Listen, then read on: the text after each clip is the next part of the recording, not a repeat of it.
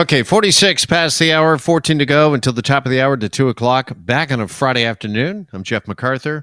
In some companies, like we were talking about this yesterday, CIBC, they're busy making plans for a return to the office. A lot of employees for CIBC scheduled to return in about a month's time, a little less than a month's time. I think it was next month, March 21st is the target date for CIBC employees to return to work.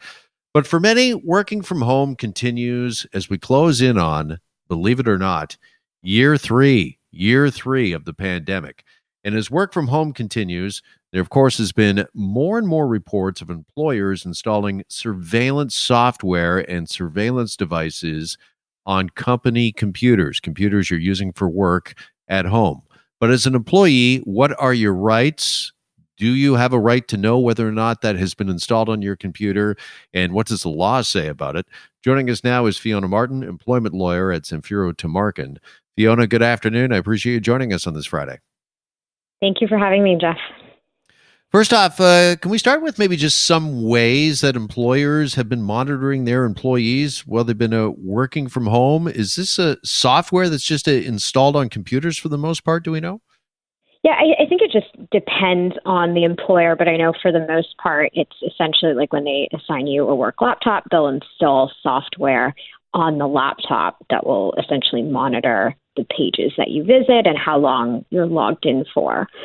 So that's kind of baseline what a lot of companies have been doing to date. Now, obviously, they're now proposing this new legislation that would effectively provide a little bit more transparency to employees in terms of what actually is being monitored. So I guess the proposed legislation is that employers with 25 or more employees would be required to disclose a couple of things. One, if or whether their employees are being electronically monitored. Two, how their surveillance is being done. So it'll have to spell out specifically whether it's your computer being monitored, your cell phone being monitored, GPS systems, whatever other electronic devices are being tracked. And then finally, what information are they collecting exactly?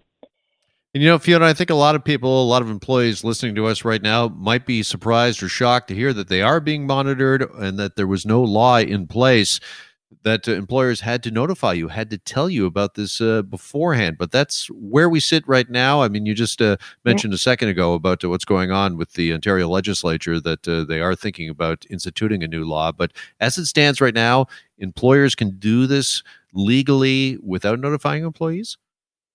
As it is right now, yes, legally they can. I mean, yes and no. Like as of now, there hasn't been a specific law to date, but it's always been under the common law system. So what the courts have said is that if employers are going to be monitoring employees, they have to show that the electronic surveillance has a legitimate business purpose and that there's no other less intrusive means.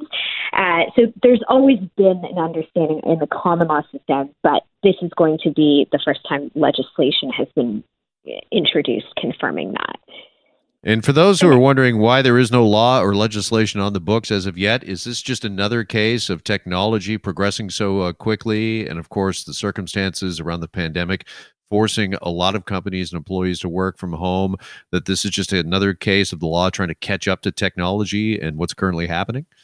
Yeah, I think it's exactly that, right? With the rise of remote work during the pandemic, it's become a much more relevant issue. It's one thing when people are in the offices to monitor your key strikes, what websites you're visiting, all of that. But now that people are working from home, working in their bedrooms, taking Zoom calls from their bedrooms, a lot of people want a lot more transparency in terms of what exactly is being recorded and what exactly is being monitored. And so this is a step from the Ontario government to keep up with that, the change in technology and the change in work practice for a lot of companies. All right. Can you give us a little more detail, Fiona, as to what exactly this proposed legislation is all about? What is the government proposing? So they're essentially proposing more transparency in terms, they want employers to specifically to communicate to employees how the surveillance is being done and why the information is being collected, to allow for employees to know if and when they're being monitored, and to allow employees, the objective is to allow kind of boundaries, define the boundaries so that both employers and employees can work within those boundaries, right? So if you're taking a work call after hours, is your company going to, and you're using a company phone, is that going to be tracked, right? And so that'll vary from company to company, but this, like introducing this legislation will force employers to provide a clear definition of what will be monitored and when employees will be monitored. Okay, so that's interesting. So, sorry, just to clarify here, that legislation that is being proposed, what employers will have to do is not only notify employees that they're being monitored, but they have to meet, I don't know, specific criteria, or there's got to be a justification for the monitoring as well?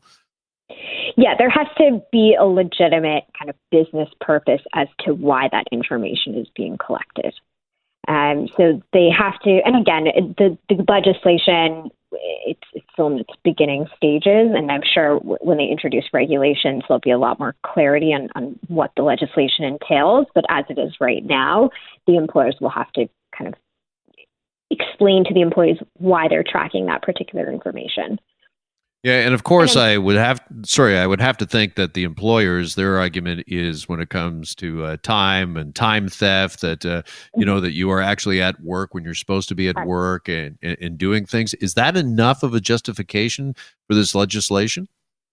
I think so. That's what I was just going to say. I think productivity is going to be a huge justification, right? And so I think there is a reasonable argument for employers to make that they're entitled to track what you're doing during work hours, 9 to 5, right? So I think productivity and ensuring that there's no issue of time theft will become, I would say that's a legitimate business reason, especially with remote work environments where you might not always have your manager or your supervisor being able to check in on you all the time if you're at home.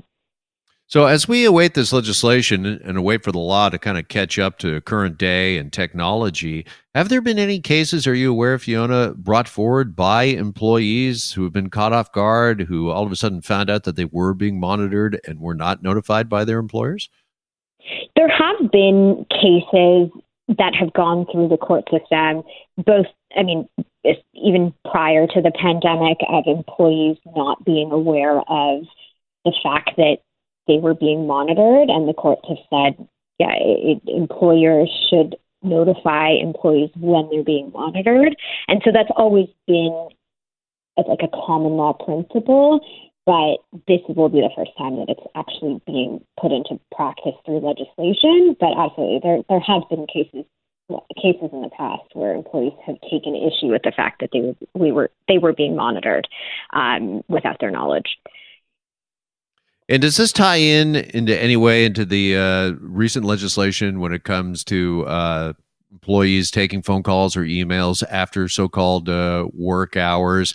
And just wondering how overall do you think this is being received by both employees and employers? Because, I think both might argue that it's been kind of nice to have a little give and take working from home, that, if you've got a child who's got soccer practice or hockey practice at 3 p.m, you can step away for an hour and maybe come back and work a little later. And that as long as, you're hitting your targets and your goals, then the work is being done and being completed, and wondering whether or not that's more to the satisfaction of both parties rather than legislation and laws such as this. Right. I would tend to agree. So I guess to answer the first part of your question, this is part of, so they introduced the right to disconnect from work as part of the Working for Workers Act a couple months ago. And so this is part of that legislation. And so I agree. I think I would expect that it'll be overall, I agree it's a bit of a give and take. There is some more flexibility when you're working remotely, but because of that flexibility, employers may argue that they should be able to exercise a little bit more control over what you're doing so that they can at least monitor, okay, if you're not at your desk strictly from 9 to 5, are you at least logged on for 8 hours a day? Now we'll see how the legislation rolls out, but I suspect some employees will take issue with being electronically monitored, depending on how broadly employers try to apply these policies. All right. Well, we and a lot of employees will be watching this with interest. Fiona, appreciate your time on this Friday. Enjoy your weekend. You too. Thanks for having me. Fiona Martin is an employment lawyer with Zamfiro Tamarkin. We'll step aside to get a news update to the top of the hour to 2 o'clock. That's next. You're listening to The Jeff MacArthur Show. Hi, it's Shauna, and I might be a bad parent because my kids think French fries are vegetables. Hey, it's Ryan, and I might be a bad parent because I went out for wings when my wife was in the hospital after giving birth. Johnny here. I might be a bad parent because in my house, the tooth fairy gives pocket change. But we're not alone. Len emailed us and said his 6-year-old daughter's Tarzan moment going from love seat to lazy boy by curtains made him more proud than any dance recital. And Andy left his 2-year-old at the rink. All right, guys, I'm sure we're not alone. Like Andy's kid. For stories and confessions like this, make sure you check out our podcast. It's called Bad Parents, and it's available wherever you get your podcasts. I left a glove at the rink.